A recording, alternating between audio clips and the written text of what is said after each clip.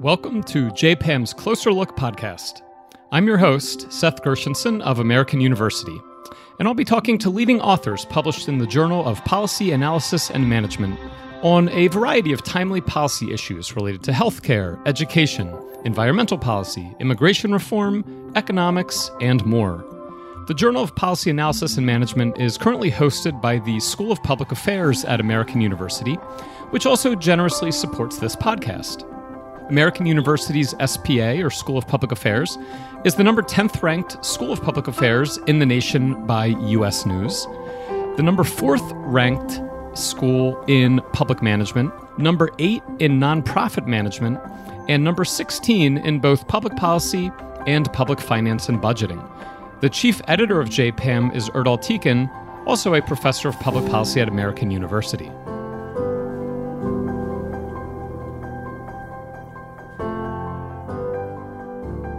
Hi, everybody, and welcome to another installment of JPAM's Closer Look podcast. Today, I am joined by Jessica Gillooly, an assistant professor of sociology and criminal justice at Suffolk University in Boston. Welcome to the show. Thanks so much for having me, Seth. Yeah, I'm really happy to have you on today. We are going to talk about your article entitled Lights and Sirens, Variation in 911 Call Taker Risk Appraisal and its Effects on Police Officer Perceptions at the Scene. The article was published a few months ago in summer 2022. And before we get into the paper, I do want to mention that I understand congratulations are in order. This paper, and you as the researcher, were the recipient of JPAM's 2022 Vernon Memorial Award. That's correct. It was such an honor to be selected for this award. When I first got the email, I definitely thought it might have been spam. I was like, what could this possibly be? And then I sent it to my advisor, and he was like, oh my God, this is a huge deal. So it was very exciting, and I'm very grateful to APAM and the selection committee for supporting my research in this paper. I think it's a really well-deserved and well-earned award and recognition because it is a really great paper. I think it's interesting on several different levels. I learned a lot about just 911 and the history of 911 in general, but also I think there's some important policy implications. Some of our longtime listeners might have heard of this award before. I'll give a quick recap. We try to have the award winner on the podcast every year. This year's no different. So APAM created the Raymond Vernon Memorial Award in 1985. Funding for the award comes from a special grant to APAM from John Wiley and Sons publishers, the publishers of JPAM, among other things. It was initially called the Vernon Prize. We added the word memorial after Raymond Vernon passed away in 1999. Raymond Vernon is a pretty unique and distinguished figure, both in academia, in business, and in public policy, and in public service. Among his many lifetime accomplishments, he contributed to devising the Marshall Plan that rebuilt Europe after World War II. He led the development team for the Peanut M&M, which is pretty interesting and remarkable. And on the academic side and on the research side, he was one of the first to conduct quantitative analyses of financial data using computers. And that work and a lot of his career was spent on the faculty at Harvard University's Business School and Harvard University's Kennedy School of Government. And perhaps most relevant for us today, he was the founding editor of JPAM, of the Journal of Policy Analysis and Management. So again, congratulations on winning the award.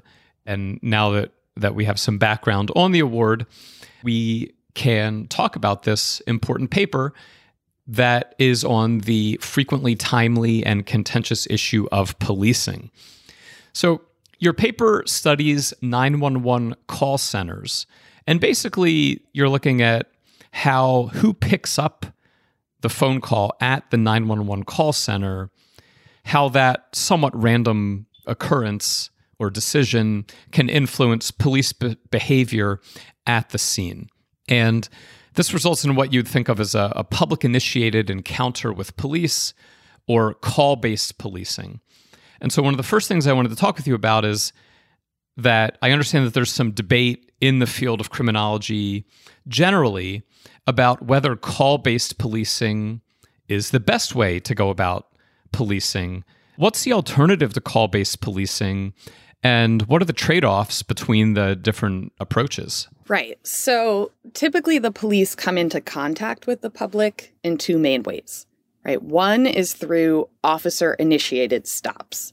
So that would be the alternative to call-based policing. Think traffic stops or pedestrian stops. Right. They see something and they interrupt. Exactly. And so for decades, much of the research in sociology and criminology has really focused on the social costs associated with that form of officer-initiated policing. Right. There's been loads of research on stop and frisk, on pretextual traffic stops, and all the ways in which officer discretion and bias and who they decide to stop and how they treat individuals, how that can contribute to racial disparities in policing. But the other side of policing is this responding to community member calls for assistance. So that's thinking about 911 calls or calls that are placed to a local non-emergency police number. And I think that a lot of that officer-initiated sort of research doesn't fully take into account that a lot of police work is actually driven by the call side, right? So in many places, nearly half of all police encounters stem from a caller request. It's really frequent occurrence. I think part of the reason call-driven side of policing has been a little bit less studied is because it's been seen as a little bit less costly, because it's the result of this seemingly democratic process. It's this idea, anyone with a phone, regardless of your race, your religion, your sex, your zip code, you can dial 911 and ask for help. But I'd say that this system that's giving anyone with a phone direct access to the police actually does introduce its own set of challenges and costs. And those are things that we need to be really confronting and grappling more than we have. So for one, I'd say the public really gets wide latitude over defining the nature of police work when we think about call-driven policing. And not all of what the public calls about might need a police response or is best suited to get a police response. And so I actually worked as a 911 call taker during my doctoral program to learn firsthand about this call-taking process and saw some of these issues coming to light on the call-driven side of policing. So I remember I took calls from a man upset that his neighbor was plugging in outdoor Christmas lights into an exterior outlet, from a man who felt uncomfortable by how low a teenager's jeans were hanging at a bus stop, from a caller upset that their neighbor's peacock was defecating on their lawn. And some calls were much more pernicious, right? I took calls from a woman in a public park reporting a Black woman for being suspicious because she was using a public grill to quote unquote cook drugs, despite not even being close enough to really see the contents of the grill. All of these calls got a police dispatch, and I mentioned them just to highlight how the nature of caller demands and the limited responder options that are available to folks working inside call centers can produce unnecessary and at times troubling police encounters. And these encounters can be costly, right? They have the potential to escalate, to produce all sorts of harm, not to mention to waste scarce public resources. Some of those examples I think are really important to keep in mind when we think about, officer-initiated stops introduce potential biases and things on the part of the police officer, but there can be biases in the people making the calls that lead to similar disparate outcomes in contact with the police. So you said about roughly half of police encounters are due to officer-initiated stops. The other half are due to public calls, whether it's to 911 or non-emergency line directly to the police station. Let's summarize your main finding, and then we'll sort of circle back and dig deeper and talk about the background. So you generally find that, yes, the person who answers the phone call matters, in the sense that when they answer the call, they then code the incident or code the call in a way that the responding officers see and might influence how those responding officers act at the scene. That's basically what you find, right? Yep, that's right. So we're going to talk a lot more about the details of like how that process plays out and so on. But before we do that, I'm curious just about the history of 911 in some sense and how pervasive it is throughout the country. I remember learning about 911 sometime when I was in elementary school, probably maybe third grade or so in the late 1980s. But I don't know, like thinking back on it, I don't remember if this was like a brand new technology or if it was just new to me. So when did 911 come about? And I feel like it's ubiquitous now. When did it become ubiquitous? Yeah, those are great questions. So I thought 911 had been around literally forever until I started working on this project. And I learned that the very first call to 911 was placed in February of 1968 in Haleyville, Alabama. And so this first call came following the 1967 President's Commission on Law Enforcement and the Administration of Justice. And this commission was put together, talked about all sorts of issues around law enforcement. But one of the things that came out of it was that officials called for the implementation of a universal emergency telephone number across the U.S. They thought that this universal number would allow for faster police responses to emergencies. And they thought that the current system at that time, which required the public to look up and dial a 10-digit police phone number, was just too burdensome to people, right? So they did a review. They looked at a number of different places across the country. For example, they found Los Angeles County. They had 50 different telephone numbers for 50 different local police departments. They were like, this is just not efficient, and it's going to slow down responses. It's inefficient on both sides in the sense that, you know, if you're out of town, you're not going to know the number to call. But if the number's the same no matter where you are, that makes it easier for the caller.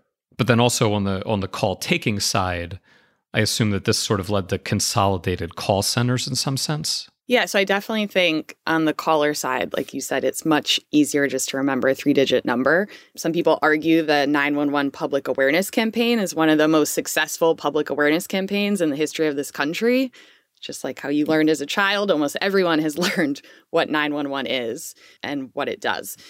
Yeah, in terms of consolidation, it does make it possible for different police agencies to kind of fall within different call center jurisdiction. So consolidated public safety answering point might dispatch out 10 or so or even more different police agencies. And the calls are all going to, when you dial 911, it'll route to one call center that's the closest geographically to where you are when you make the call. You said that about half the calls or half the encounters are the result of caller-initiated contacts. About how many 911 calls are made per day in the United States? Do you have a rough idea of that? So the National Emergency Number Association, NENA, they keep track of some statistics around the 911 system for the country. And so they find an estimated 240 million calls are made to 911 in the U.S. each year. So those calls are answered by 911 operators in about 6,000 different public safety answering points across the country. And that's just 911. Presumably there's another number in the millions of phone calls that are going to non-emergency numbers? Yes, that's true. So numbers come in, as I had said, usually on either 911 lines into call centers and also these non-emergency police department numbers. The share of those calls really varies by agency, so I'm not aware of one national level statistic on that, but we have some evidence from studies. For example, researcher Cynthia Lum and her collaborators found that of the calls they observed in a dispatch center in Fairfax, Virginia, about 43% of the calls came in on 911 lines, and the rest came in on non-emergency or alarm phone lines when an alarm company calls in to report an alarm going off. So at my own field site in Michigan, about 30 to 35% of the calls were coming in through the 911 lines and the rest through the non-emergency lines. So then if we're talking about like over the course of a year, there's at least tens, if not hundreds of millions of calls going to non-emergency lines too. Yeah, I think that's a good estimate. And some cities also have 311 lines on top of 911 and non-emergency police department lines where the public has another way to access government services. And some of those calls made to 311 end up getting some type of police response as well. So you might call 311 about a blocked car in a certain city, homeless encampments. I recently learned from visiting a 311 center in California, people can take photos and text about homeless encampments around the city, and that information gets routed to the local police department to deal with potentially at a later time.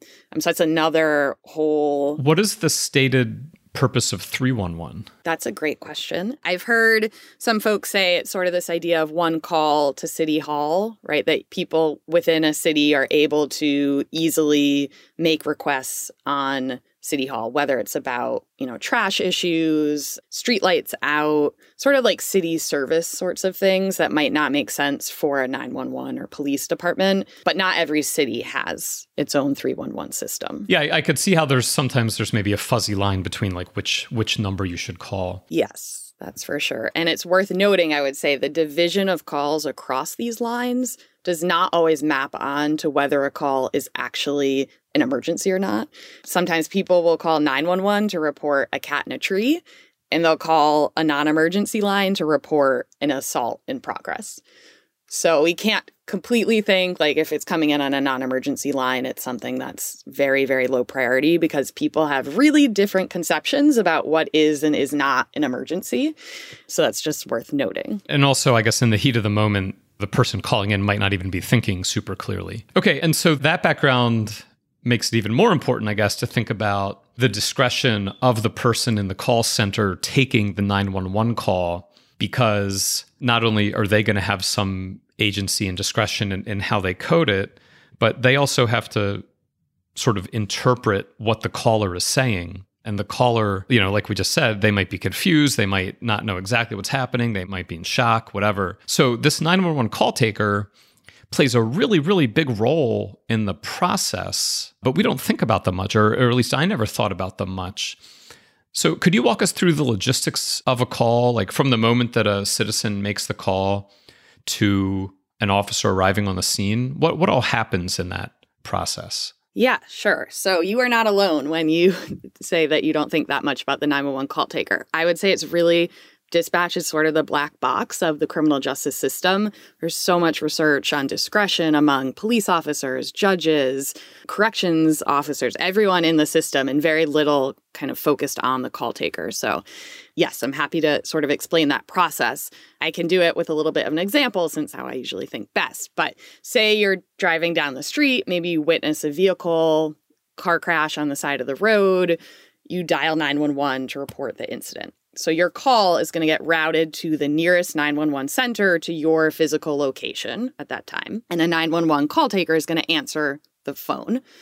And they're going to ask you a bunch of questions. They're going to ask you your location. They're going to ask you probably your name, your phone number, and the nature of the problem, like what's going on there today. And while they're extracting this information from you, they have to do a few different things.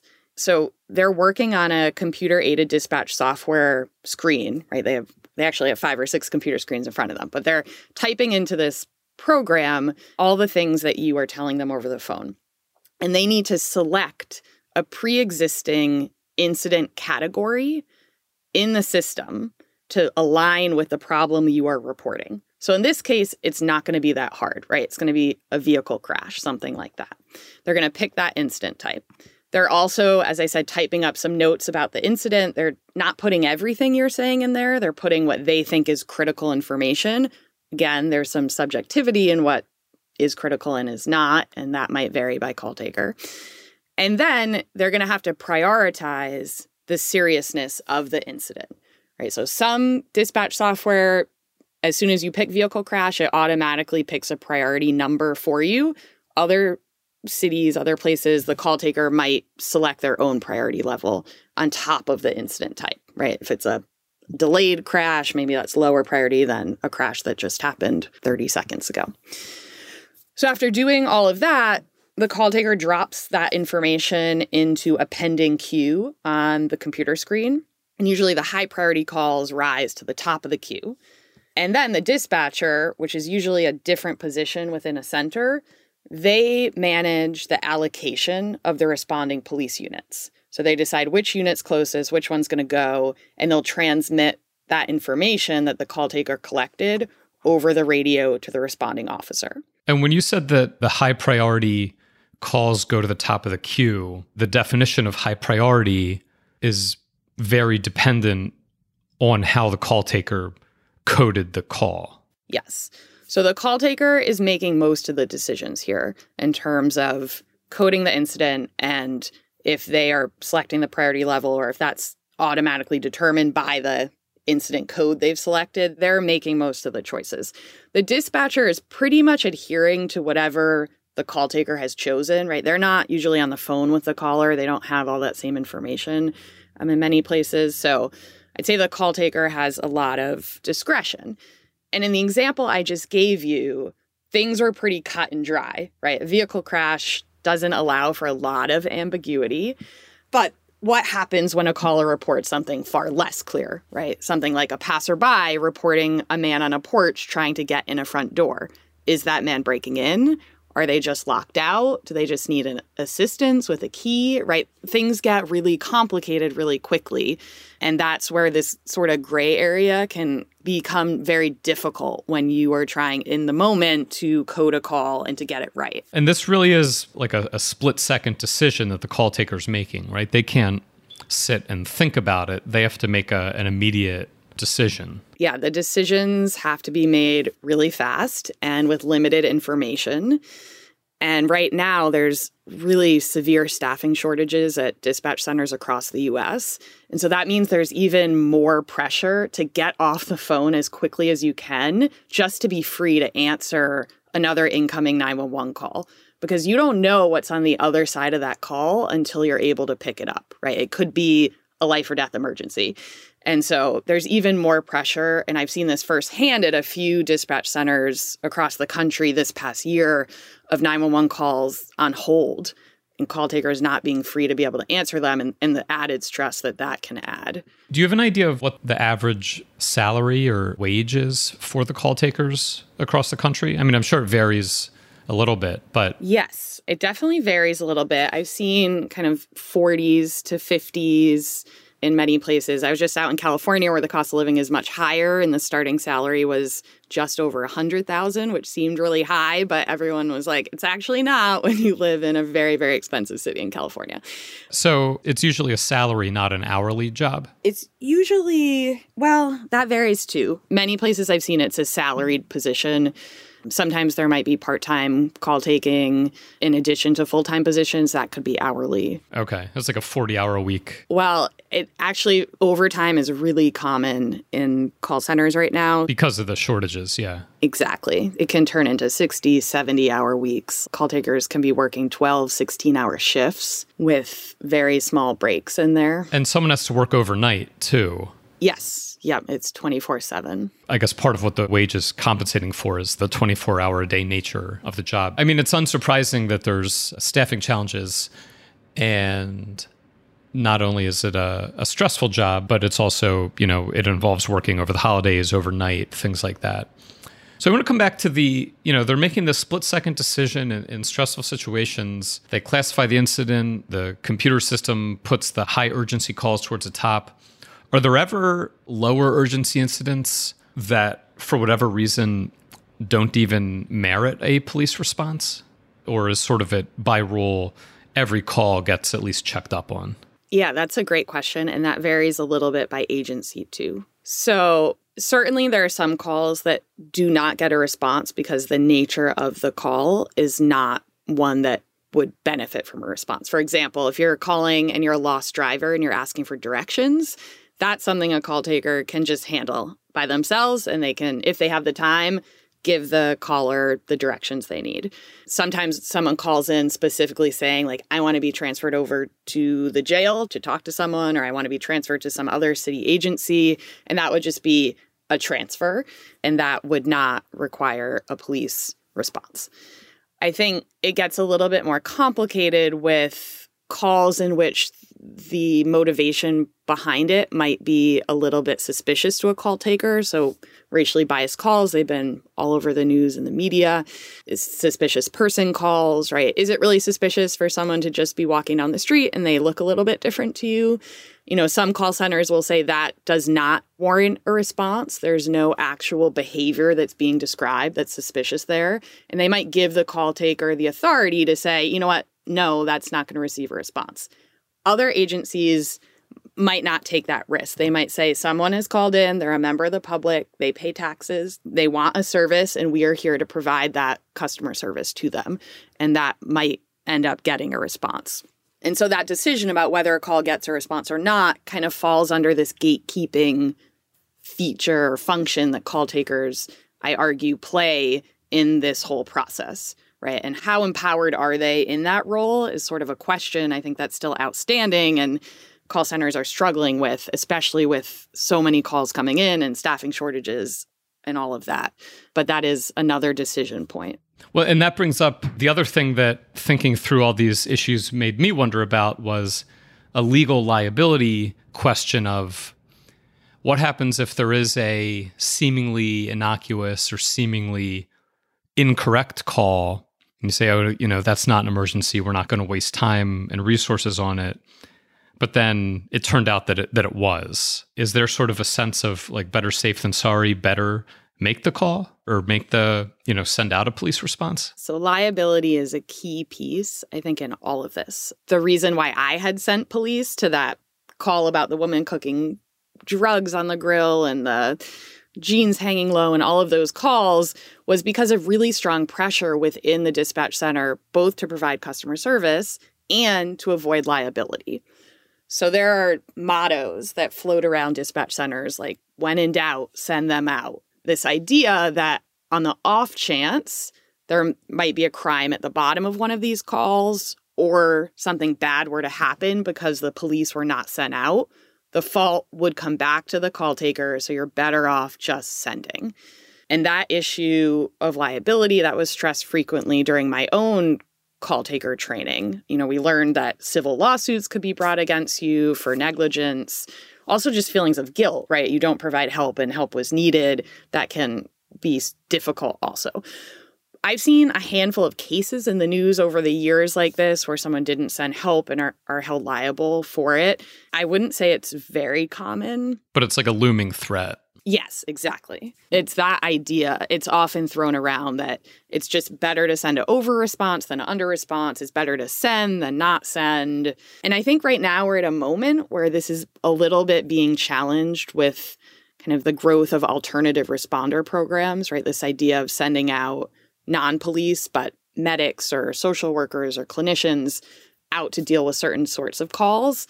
You know, some places are like, the liability is so great. What if something bad happens and we didn't send the police? But I think other places are starting to reassess what risk really means and how these assumptions is better to oversend than undersend might actually create problematic outcomes themselves. Right. I was thinking that the liability can also go the other way of a overly forceful response to a incorrect call that creates a police interaction that was unnecessary and ends up causing harm. It's definitely it's a tough job, and there are certainly arguments to be made both ways, I suppose. But setting aside the issue of whether or not there is a police response, it sounds like usually there is. What your paper's really getting at and exploiting is the fact that there's, on the intensive margin, a good deal of variation, a good deal of discretion in how the incident is coded and described.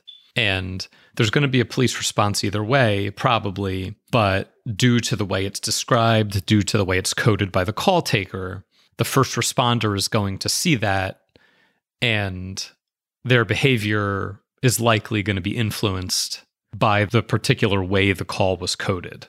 Yes. That's right. So I'm really focused on the calls that got a police response, which, as you said, is the vast majority of those calls, and then how those calls were processed and coded. A lot of the calls that don't get a response at all are not coded, are not contained in the data, in the administrative data. So there's not a good way to understand which calls didn't get a response at all. And a lot of these these differences are, I'm assuming, sometimes quite subtle. And it makes total sense to me that even subtle differences in how the call is described and coded would influence the officers that are responding, because the officer arrives with some sort of preconceived notion of what the problem is, of who needs to be approached first, whatever. The caller could have been wrong in a way that influenced the call taker. The call taker could have been wrong in how they coded it.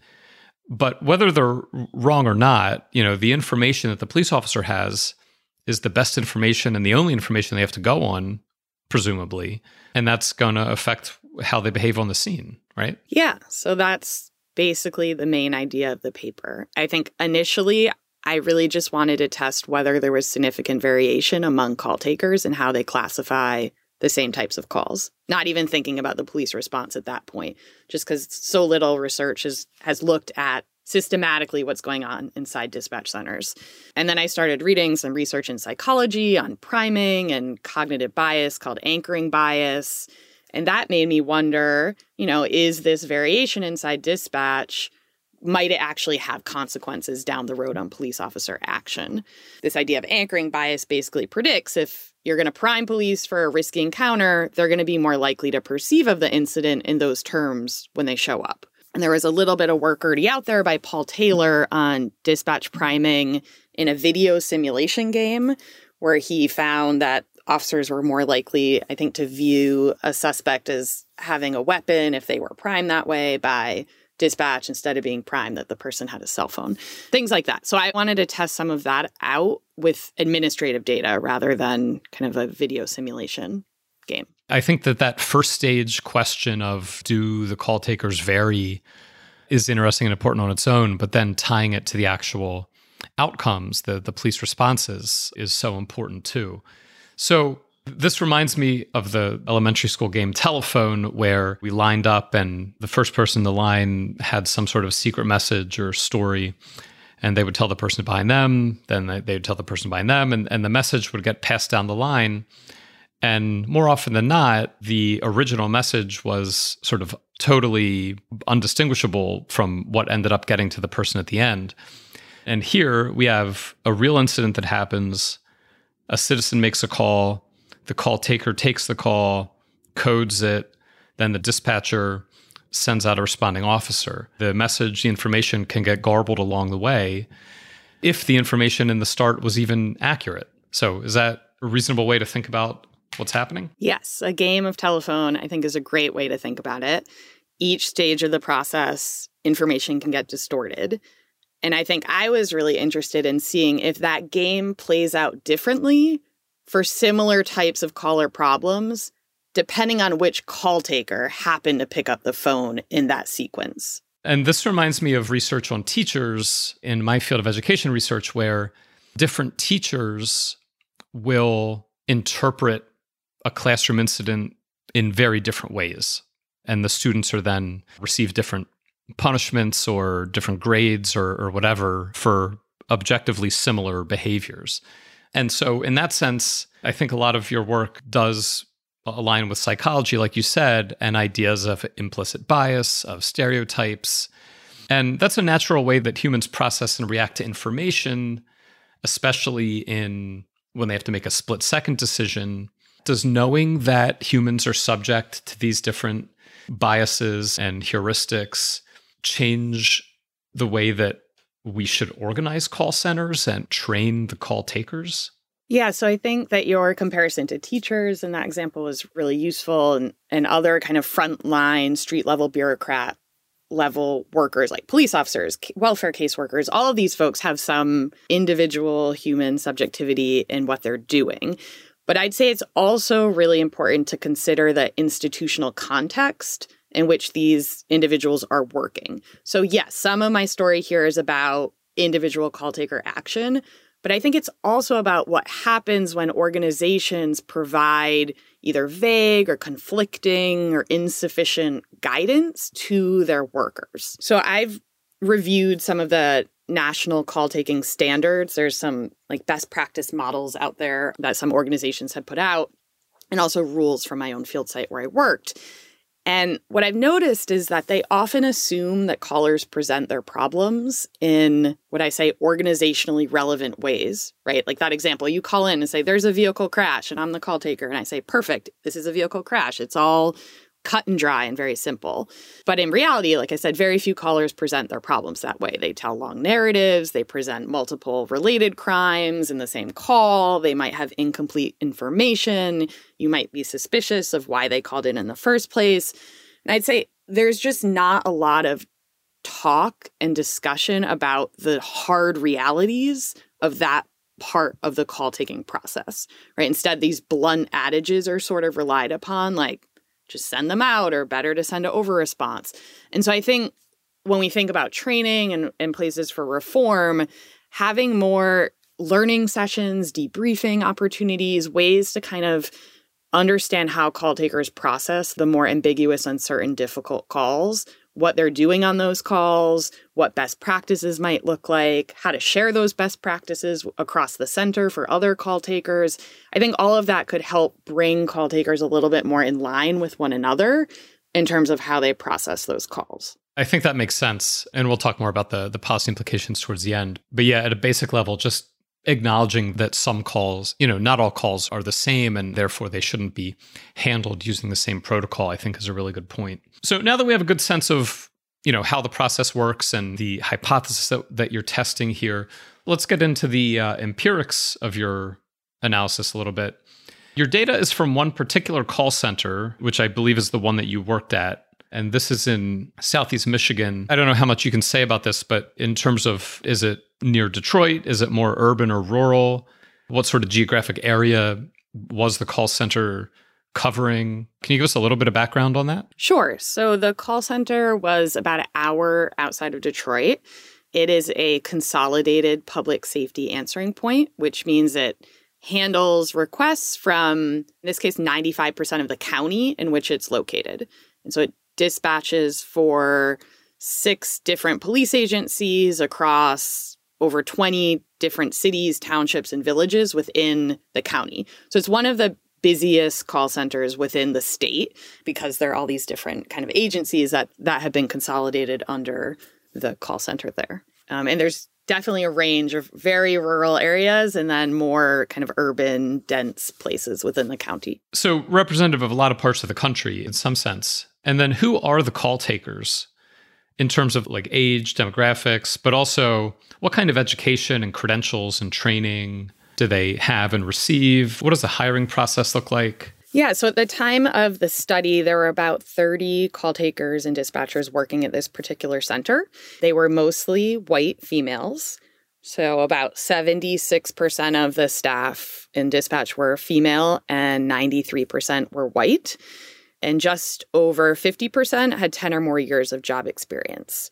Interestingly, compared to any other part of the organization, in terms of the police within this area or the corrections, this was by far the most female and most white place within kind of the criminal justice system.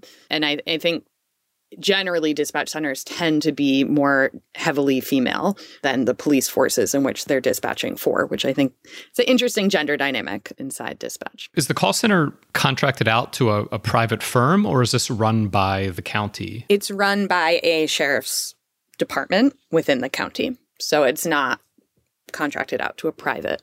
In terms of training and credentialing, the hiring process itself is pretty lengthy to become a call taker. I had to go through it. So it took me about 4 months from start to finish. It involved background investigations with detectives, multiple rounds of interviews, psychiatric evaluation, computerized call-taking simulation tests that you had to score so high on in order to move on in the process, a drug test, a hearing test, observation period inside dispatch for about almost a full shift.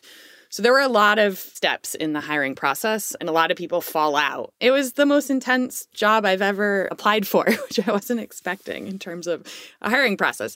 But a lot of people fall out along the way, which is another issue with the staffing shortage because it is a pretty involved process. Were you doing this with eyes towards the research and better understanding the process? Yeah, I was in my doctoral program. I had gotten actually some of the quantitative data first from the call center.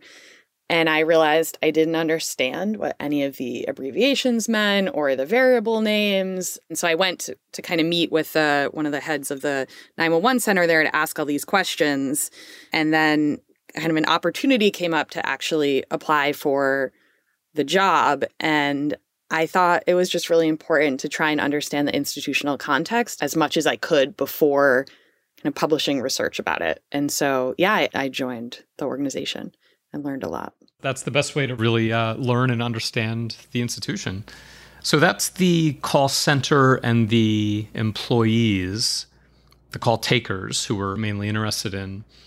Now, the actual administrative data that you use, that's at the call level.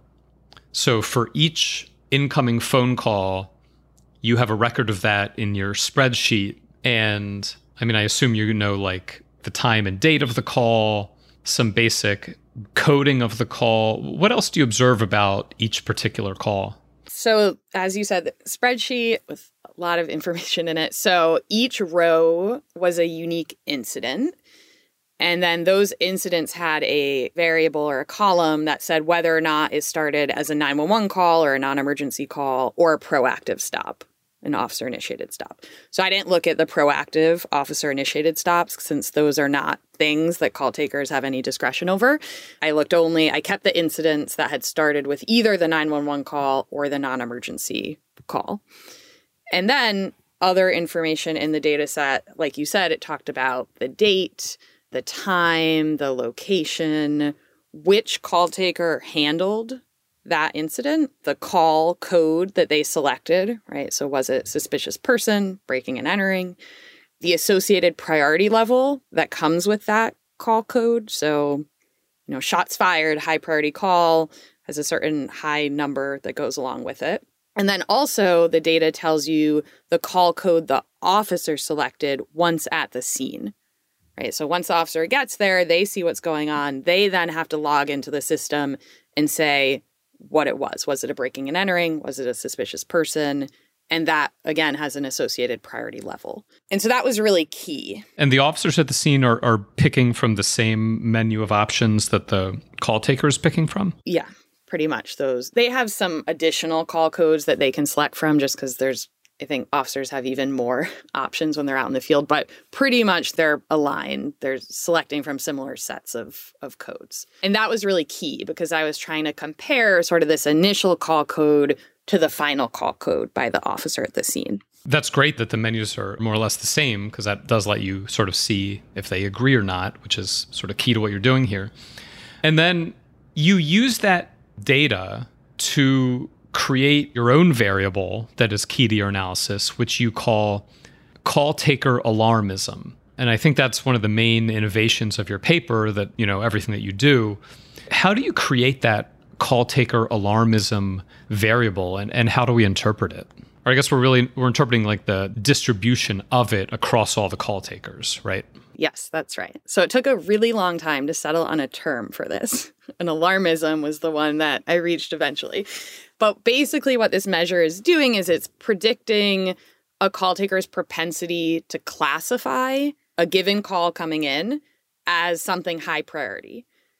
And that measure is based on information from all the prior and all the future calls a given call taker has handled in the data set. So in more concrete terms, say someone dials 911 to report a man yelling loudly in the street, and he starts, upon further questioning, the callers start saying that the man wants to, quote unquote, hurt himself and die.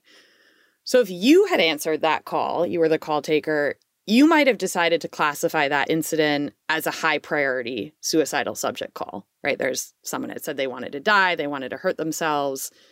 But if I had answered that call as a call taker, I might not have made the same choice, right? I may have decided to classify it as something lower priority, like a welfare check, given the man didn't have like specific plans, all these other things that you could think about. And so my research design is really trying to leverage the fact that whether this call was classified as the high priority suicidal subject or a lower priority thing like a welfare check, it's not the result of the nature of the report, because you and I are getting the same information. It's really the result of our underlying alarmism level of who happened to pick up the phone, right? Or you might be a little bit more of an alarmist, more likely to say, this is a high priority. I got to send the police immediately. And I might have been a little bit more chill or laid back on that call. And so that's sort of what the alarmism measure is trying to capture. And so how much variation was there in the measure across the call takers? There was significant variation. I think moving from the least alarmist to the most alarmist call taker increased the probability of high priority call classification by about 18 percentage points.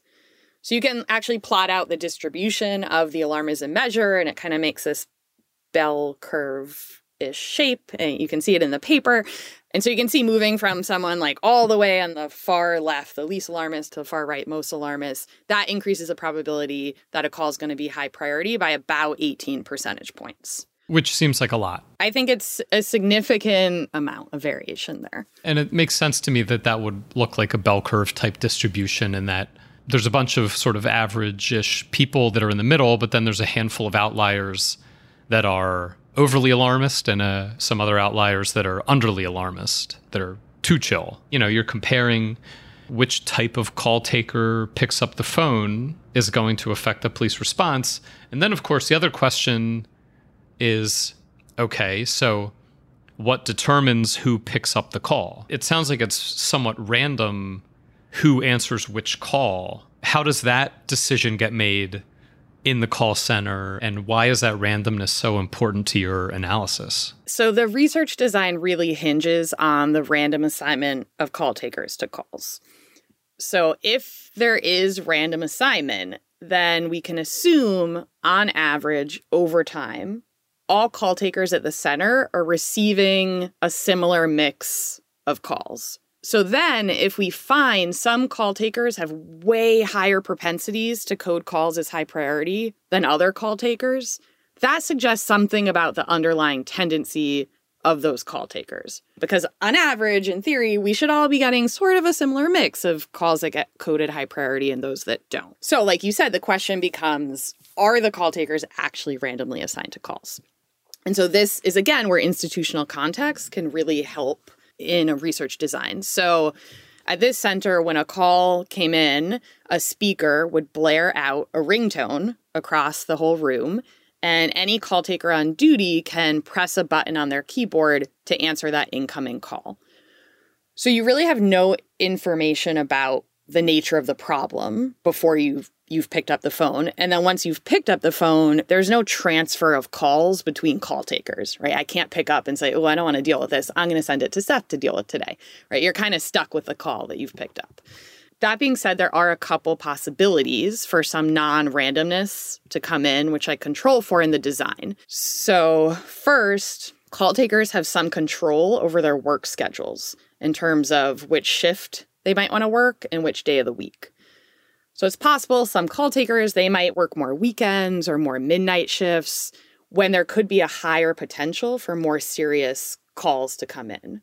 And so without including controls in the model, we might worry, right, that the instrument isn't really capturing differences in alarmism. It's just capturing the fact that I work midnights, and that's when really serious calls come in. So of course, I'm going to look like I'm more of an alarmist, right? Yeah, so you control for the time the calls come in. Yeah, the shift that the calls come in on, whether it came in on a weekend or a weekday, and then also whether it came in on an emergency line or a non-emergency line. Because when that ringtone plays out, they play out slightly different audio sounds. Like the emergency line is like way more shrill and stressful to hear. So the policy says that call takers ought to answer all of the ringing 911 lines first before any non-emergency line, right? So this shouldn't be a problem, but in reality, it's possible a call taker could decide, I don't want to answer as many 911 calls today and try and answer more non-emergency numbers. And then again, we might worry, right, the instrument's not capturing our underlying alarmism tendencies. It's capturing the fact that that call taker didn't answer the 911 calls that day. They were trying to avoid them. So just to be on the safe side, I also include that as a control in the model. So by doing that, it allows me to basically compare calls at risk of being assigned to the same set of call takers, right? Those working similar shifts, similar days, answering the same types of phone lines. And so that, pseudo randomness combined with adjusting for time, date, and phone line of the call, that answers your first question about just simply, do the call takers vary in propensity to designate things as high risk? Then the second question is, okay, how does that alarmism measure affect police decisions? And to answer that part of the question, you use an instrumental variables strategy, which I always like to think of as kind of a chain reaction type strategy where you estimate the causal effect of the code assigned by the center, by the call taker, on the police response, but you also look at what started that chain reaction, which was who answered the phone call at the call center. And since that part of it was random, you're basically using that variation and only that variation to estimate the causal effect of the call center's code on the police's code in a way that almost mimics a random experiment where the code was randomly assigned. Is that a reasonable description of the instrumental variable strategy that you use? Yes. And I personally think instrumental variable approaches can get a little confusing. So I appreciate that you repeated it back to me. I try and think about it most simply as saying that I want to be able to isolate the effect of the call taker from the effect of the facts on the ground, that underlying nature of the call on policing outcomes. Because without that approach, it would be really hard to know the impact of call taker discretion on police. Because of course, we would expect more severe calls to both be given higher priority by the call taker and to be dealt with more severely by officers at the scene. So I'm trying to isolate out what's the effect of the call taker from the underlying kind of facts on the ground about that call. And when you do that, when you do isolate the randomness due to the call taker's level of alarmism, what exactly do you find in terms of an effect on police decisions? I find a pretty significant, large effect. So I find that for calls on the margin of being high priority, they're often referred to as compliers, which I learned recently, referred to as compliers in the IV literature because the call taker assignment, which call taker you got, that's what induced the change in the call classification decision. Those calls are about 30 percentage points more likely to be classified as high priority at the scene by the police. 30%. 30 percentage points. Percentage points. Yeah. So we can think about calls for which that call taker assignment kind of brought about the high priority classification. They're about 3 times more likely to be classified as high priority by the police at the scene. So 3 times is pretty significant. It's a large effect.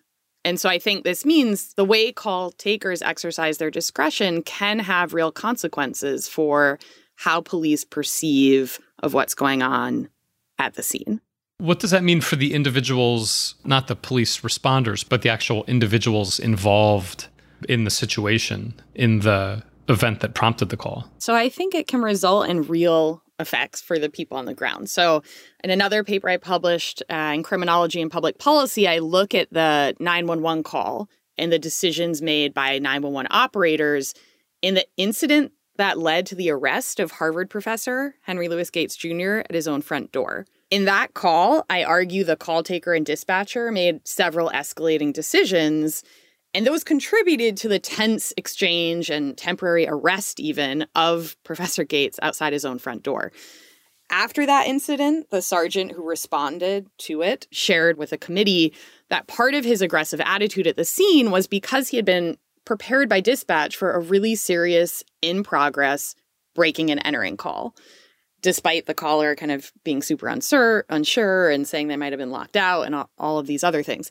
And so I talk about that just to say that there can be real effects when you prime officers for kind of more aggressive, more heightened encounters. They might be going lights and sirens. In that case, the sergeant drove the wrong way down a one-way to get to the incident as fast as he could.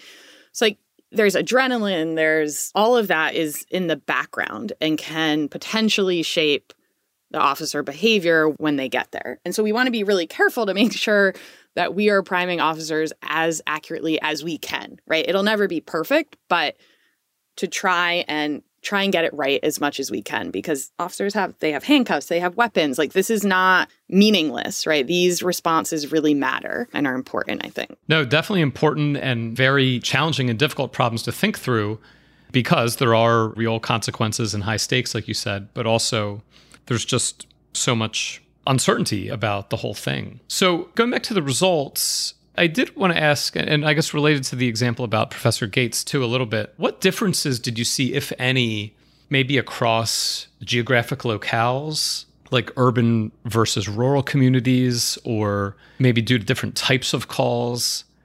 And I mean, I can think of several reasons why the effects might vary, but I'm curious if you were able to look at any of that. So I did look at differences across types of calls. So I looked specifically at issues involving mental health crises, intimate partner violence, and public assaults.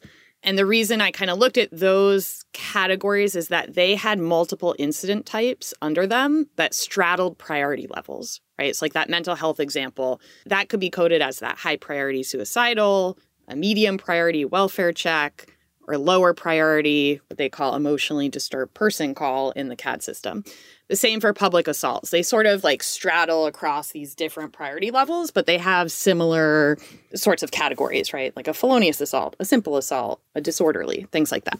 So I wanted to look at those categories, and I did find slightly different effects. So for mental health calls, for which that call taker assignment induces the high priority classification, they're almost 6 times more likely to be classified as high priority by the police when they go out to a call involving mental health. I think part of the story there might be, there's a lot of ambiguity around issues of mental health and how to think about coding that and classifying it. And so it's possible officers are more likely to rely on what the call taker said in that situation when they're out at the scene. I also looked at, as I said, the public assault calls. There was another positive strong effect. It was less large, though, than for the mental health calls. I found for these, when call taker assignment induced that high priority classification, they were about 2 times more likely to be classified as high priority by the police, which is still pretty high, especially when you think about a felonious assault involves a deadly weapon of some sort usually, or some sort of weapon there. So an officer can't just say there's a weapon when there isn't. So there's still some priming going on there, even though there's also a little bit less ambiguity in the definitions than under the mental health calls, potentially. Well, you would also ask about geographic location, and I think that's a place for future research to really look at. I was really interested in saying, are responses heightened, or is this priming more of a phenomenon in majority Black or majority white neighborhoods, and how might that play out? I ended up kind of including census geography as fixed effects in my model to control for within it. And so then it made it difficult to look across geographic region in the analysis. But I think other future researchers could try and look more at that geographic question and how that impacts priming and all of these phenomena. The sociodemographics of the communities could matter. I guess my question was partly motivated by the idea that population density might change how well you know your neighbors, how well you know the people in your community, and that might make certain callers maybe more informed or less informed. That's definitely an interesting area for future work, and I'd be curious to see what you or others find there. But as it stands, I mean, you see this sort of strong, I think 2 to 3 time increases are big effects and significant effects for a variety of types of calls. There's clearly an effect here, and it clearly matters who answers the phone. But then I got to thinking, okay, this effect or this correlation should be there, but you don't find like an exact one-to-one mapping of what the call taker says perfectly predicts what the police say. And this got me thinking, like, what is the right mapping that we should see, right? It shouldn't be one-to-one in the sense that the call taker is making a decision with imperfect information, then the police officer goes to the scene and has new information. So they should update update the coding to something that's more accurate, do we think, A, that the police on the ground are making a more accurate coding? And if they are, what would you expect like the optimal relationship to be? So I think, like you said, police, when they show up, right, they're going to make some of their own determinations at the scene. They're not just robots who are going to do whatever the call taker said. So their behavior is not going to be perfectly predicted by what happens inside dispatch. They needs to be certain evidence present for officers to say certain types of incidents happen. They're going to do interviewing. They might talk to witnesses. They're going to have to make some of their own decisions there. I think in terms of the optimal mapping, I guess the way I think about it is just the goal to me should be to try and minimize the number of times police are unnecessarily primed for a high priority encounter, given all of the effects that can come from that. So I've looked like descriptively at some data on a different project, just seeing like how often is it that police show up and they downgrade what the call taker had put in versus upgrading what the call taker incident had been. And they are far more likely to be downgrading the type of incident relative to what the call taker put in. And of course, part of that could be maybe by the time they get there, the incident's no longer as heated as it was when the initial call came in, right? There's a little bit of time delay there. The call taker could have received imperfect information, like you had said. But it's just so prevalent. And on top of my own institutional knowledge of working there, that pressure to sort of send over response as being the safest thing to do doesn't surprise me that it's playing out a little bit more so that we're unnecessarily priming officers, I think, in some ways for these high priority encounters. So, of course, we want officers to be primed appropriately as much as we can. We, like you said, we don't want to be too chill about it. But I think the goal should be to try and minimize the over priming that might happen. So, relatedly, then, we're probably doing a little bit of over-priming to ensure that, whether it's for liability reasons or legitimate sort of, we want to make sure that a reasonable response is sent. What should we take away from these findings at the policy level? And really, there's not one policy level. I feel like there's several different levels to think about what we're doing here. One of them is how the police respond to a call. One of them is how the call centers take and code the calls. Another is how the call takers are trained and evaluated. And I didn't ask about this, but maybe even, is there some sort of performance metric where they're eventually taken out of the system because they're just not very good at it? How call takers are trained. And then lastly, since it's the public who initiates all this stuff, and you mentioned that 9/11 public information campaign was very successful years ago, I almost wonder if it's time for a new campaign to remind people how to use 911 and what an emergency is and what an emergency is not. So I can imagine even a new sort of policy or campaign targeted towards the public. So those are the four sort of avenues for policy implications that I thought about. But I'm curious to hear what you think about those four ideas and any other ideas that you might have as well. I think that those are great takeaways. I'm glad you got them from the paper. Just to talk about the public for a minute, because I think that is a really key piece here. A lot of kind of call takers and supervisors I've talked to at different dispatch centers across the country have talked about this need for more or newer public awareness campaigns about what is appropriate usage of 911, and also the fact that you might need to stay on the phone a little bit longer and answer the questions, right? A lot of people call in and they don't want to have to answer a bunch of questions. They just want help sent. And I understand, sometimes it's life or death and they want help as soon as they can. Often help can be on the way while you're still trying to ask more questions and gather more information. And so kind of telling the public, you might have to provide more information because information helps, set up a better response. That I think can be part of that public awareness campaign. But also, it's really hard to figure out what the definitions are around what is and is not an emergency. And I've noticed throughout history, I've looked at some historical work on the call for service system. Police leaders have repeatedly kind of skirted the question of defining that term and leaving it up to kind of the public. I think it's at least time to talk about that and confront the reality that we have created a system in which people are calling about all sorts of things because there's really not a lot of other 24/7 things to be able to call into. That creates a problem. So I do think the public awareness campaign is important there. In terms of the training within the call taking, the call centers, I think that that's really key too. So I had a few kind of ideas about that. One policy recommendation would simply be to present call takers with performance feedback. So one of the things when you answer 911 calls, you often never find out the result of the call. Someone I worked with used to say it's like reading 1,000 novels and only ever reading the first chapter. And I thought that was a great way to think about inside 911, right? You got a call and then you just jump to the next one. That's surprising because I had assumed that there'd be some measure of the call takers never learn how accurate they are. Very rarely. Sometimes, if it's a really big incident. And that doesn't affect promotions or raises or anything. There's some quality assurance checks randomly that might happen in a center where a supervisor might listen to tapes to see how a call has been handled. But it's not the way you're not getting some document that says, oh, here's your level of alarmism and how it compares to everyone else in the center.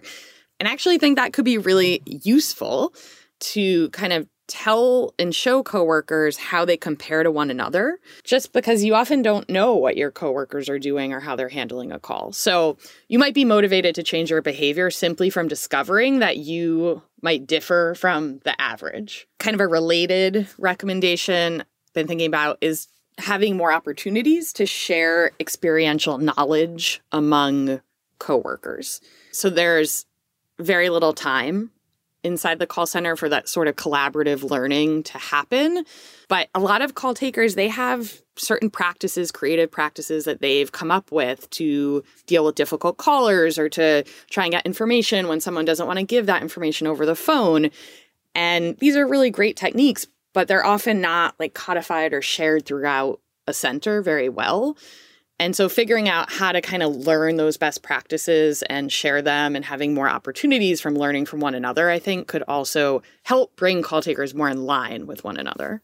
And then third kind of policy recommendation would involve providing call takers with a little bit more guidance. So some more specific definitions or criteria for the really subjective incident types. So I had talked about looking at the mental health and the public assault calls. I also looked at intimate partner violence calls. Could range from domestic violence to something lower priority like a family trouble. And I actually did not find much variation across call takers within that category of calls. And I think part of the reason there is because there's really clear criteria about what constitutes a high priority domestic call inside the call center. There's a definition. There has to have been a physical assault. There has to be a certain relationship that exists between the victim and the assailant. It's just really clear, right? And so I think there's a little bit less variability when you look at those call types that have more criteria included around them. And so I know some other cities like Philadelphia, they're attempting to add more objective criteria to behavioral health calls to give a little bit more of a definition and things like that to help call takers kind of code them better. And they're also, as well as other centers across the country, embedding clinicians inside 911 centers to further help call takers more accurately classify calls that might have some sort of mental health or behavioral health component to them.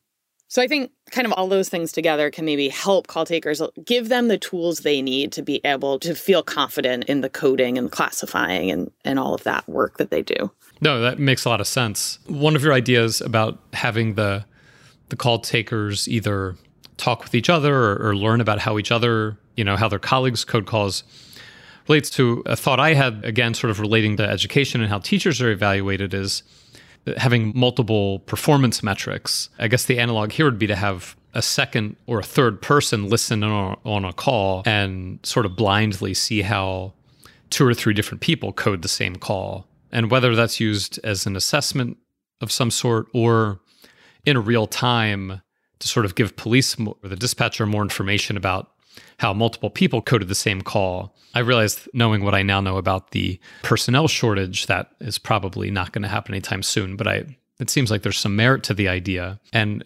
related to that and the personnel shortage, the other thing that came to mind as I was thinking about sort of where do we go from here, is some sort of machine learning or voice recognition software being involved to take the human element out of the process. Curious if you have any thoughts about that or have heard of anybody or any agencies thinking about doing that. Yeah. So in terms of the multiple people listening on a call, I think it's a great idea. Like you said, I think staffing is an issue there. But I think there can be some after the fact sorts of instant reviews that can be useful for learning moving forward. And some of that quality assurance that goes on, a supervisor will listen to a random sample of calls and see how those go, or a step in that direction. But a call taker might not find out anything unless they've made a mistake. And then it becomes sort of like this disciplinary thing, which isn't quite the same as organizational learning, right? It feels a little bit more like, oh, you're in trouble. And I think that just having people listen to calls together and training sessions and things like that could be a little bit more productive in learning and not have that disciplinary side of it. In terms of the machine learning and AI, I've seen there's a few studies that looked at computer algorithms to assist in medical emergency call taking. So there's actually a pretty recent study in 2021. They looked at the effect of machine learning on dispatchers recognizing out-of-hospital cardiac arrests during calls. So they found that the machine learning alerts had higher sensitivity than the dispatchers who didn't get those machine learning alerts. But they also found that there were more false positives with the machine learning. So overall, I feel like the findings were sort of like, it didn't actually translate into improved cardiac arrest recognition by dispatchers on the whole, because it was more sensitive, but there were also more false positives. And so I don't know how to think about AI. I sometimes wish I knew more about computer science, but I think a big piece of call taking really is the human aspect, the ability to calm a caller down, to be empathetic, when you have the time to listen, to kind of come up with a creative solution. So I worry a little bit about what it might look like to have kind of a machine learning or AI or even like phone trees, right? Sometimes certain centers have a phone tree and that can be useful, but it can also lead to frustration on the part of the caller. Like, I just need to talk to someone to help me sort this problem out. So I like everything. I think there are trade-offs. It's certainly, even if it's good at classifying and coding the information, you're exactly right. You still have to coax the information out of a nervous caller sometimes. I don't think that the AI technology is there yet, even if it might be getting close on the analyzing information side when it has the information. That's interesting, and it'll be interesting to see where 20, 30, 50 years from now that idea goes in this type of setting. But makes sense. And all of these policy implications have given me, and I hope our listeners, quite a bit to think about and chew on. We've had a great conversation. Is there any last point or idea that you'd like to make sure that our listeners leave with, or maybe a big idea that we didn't quite get to? Yeah, it's been great being on the show. So thank you. And sorry if I was a little long-winded at times, but No, you're great. There's a lot to talk about. In terms of two short last points, one is that I hope listeners leave the episode with a new appreciation for the role call takers play in public safety systems. They're not just conduits of information transfer, which they've been kind of talked about sometimes in certain circles, right? They're just passing on raw information. But that's not really what they're doing, right? They're critical frontline workers. They're making these crucial decisions. They can impact entire incident trajectories. And when we look at cases of police misconduct or problematic outcomes on the street level, I really hope moving forward, researchers, policymakers, even members of the public look at that whole process, right? Before the officer showed up. What happened on that call? How was that call handled by the call taker, the dispatcher, the whole thing? So we're really taking like a system level approach to understanding police action. And I'd say the second thing is I really encourage researchers to do more mixed methods research and engage in some form, if they can, of participant observation to kind of gain some of that institutional knowledge when they're doing their work. I didn't start this project thinking I'd do a causal inference study. I really just wanted to understand what the data looked like. And then I wanted to observe the variation among the call takers and test that. And, it led me to a much more interesting question that I would not have had if I didn't actually go out into the world and see what was happening. I fully agree on both points. These types of jobs are often overlooked in policy debates and policy discussions. And it's hugely valuable to really understand the context and the labor market that you're studying. So it's really cool that you were able to go in and work at this call center. I think we learned a lot, both from your rigorous data analysis, but also the insights you gleaned from talking to people and going through that training process. So just want to thank you again for taking the time to talk to us about your compelling work. And congratulations again on the well-deserved Vernon Memorial Award. Thank you. Thank you so much for having me on your show. It was really fun to get to talk about paper with you. So thank you. Yeah, it was great. And again, the paper is available in the 2022 summer issue of JPAM.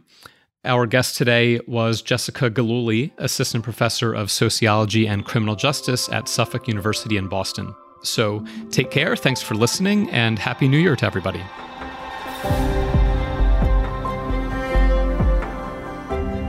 Thank you for listening. This has been a production of JPAM, the Journal of Policy Analysis and Management, in conjunction with American University's School of Public Affairs. Please follow us on the APAM website and search for the JPAM podcast.